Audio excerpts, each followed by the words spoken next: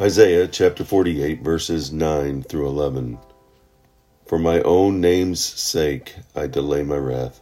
For the sake of my praise I hold it back from you, so as not to cut you off. See, I have refined you, though not as silver. I have tested you in the furnace of affliction. For my own sake, I do this. How can I let myself be defamed? I will not yield my glory to another. Here Isaiah is speaking of God's wrath.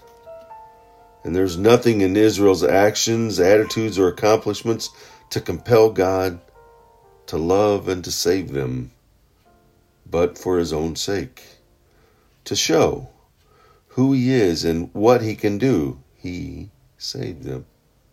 God does not save us because we are good, but because he loves us and because of his forgiving nature. Do you find it easy to complain when your life becomes complicated or difficult? Why would a loving God allow all kinds of unpleasant experiences to come to his people, to come to his children? This verse here, these verses shows us plainly that God tests us in the furnace of affliction rather than complain. Our response should be to turn to God, to look vertically, to focus on him, to turn to God in faith for the strength to endure and rejoice in our sufferings.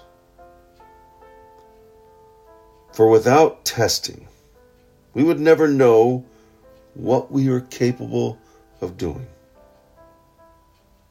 nor would we grow, would we become stronger.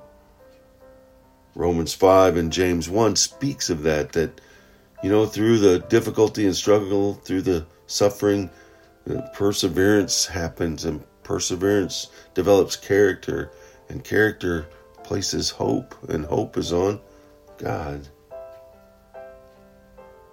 Without the refining, we would never become more pure and more like Christ. What kinds of adversity are happening in your life, possibly today or recently?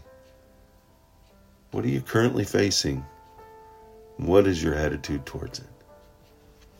Remember God's love, and he saves because of that love, not because we're good, not because we're the best.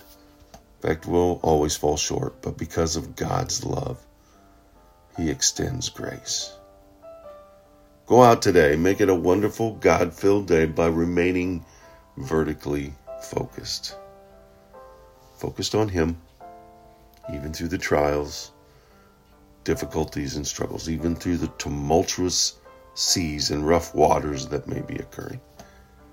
He is the anchor. He's the lifeboat. He extends his hands.